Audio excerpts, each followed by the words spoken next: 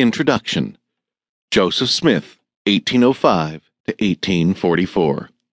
Quote, "Our missionaries are going forth to different nations, and in Germany, Palestine, New Holland, the East Indies, and other places, the standard of truth has been erected.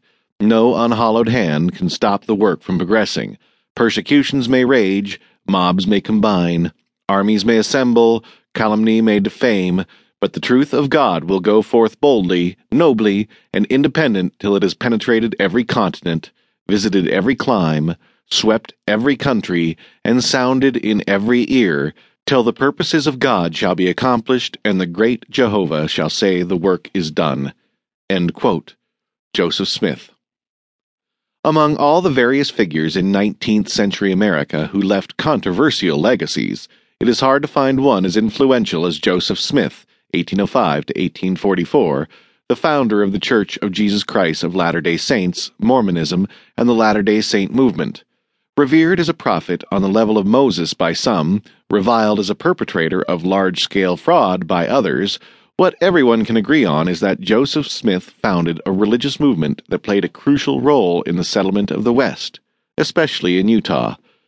Locating Joseph Smith in history is to look for the mess of early America and find him standing in the middle, trying to make sense of the native pandemonium that gripped the nation in its formative years. All the things that Mormons recoil at, the mention of his treasure-seeking days of youth, the use of the seer stones and looking into the hat to read Reformed Egyptian, help explain the youthful creativeness of a young United States trying to organize itself. There is a humor in his story, and especially those first years of creating the church that speak directly to anyone who has felt the exhilaration of creativity.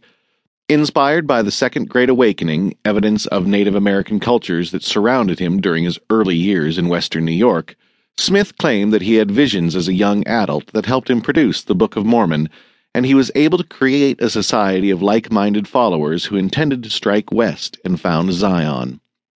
Smith's dream of Zion would lead the way for the trials and the tribulations of the Mormons for the rest of the 19th century, including countless conflicts with local authorities and the U.S. government.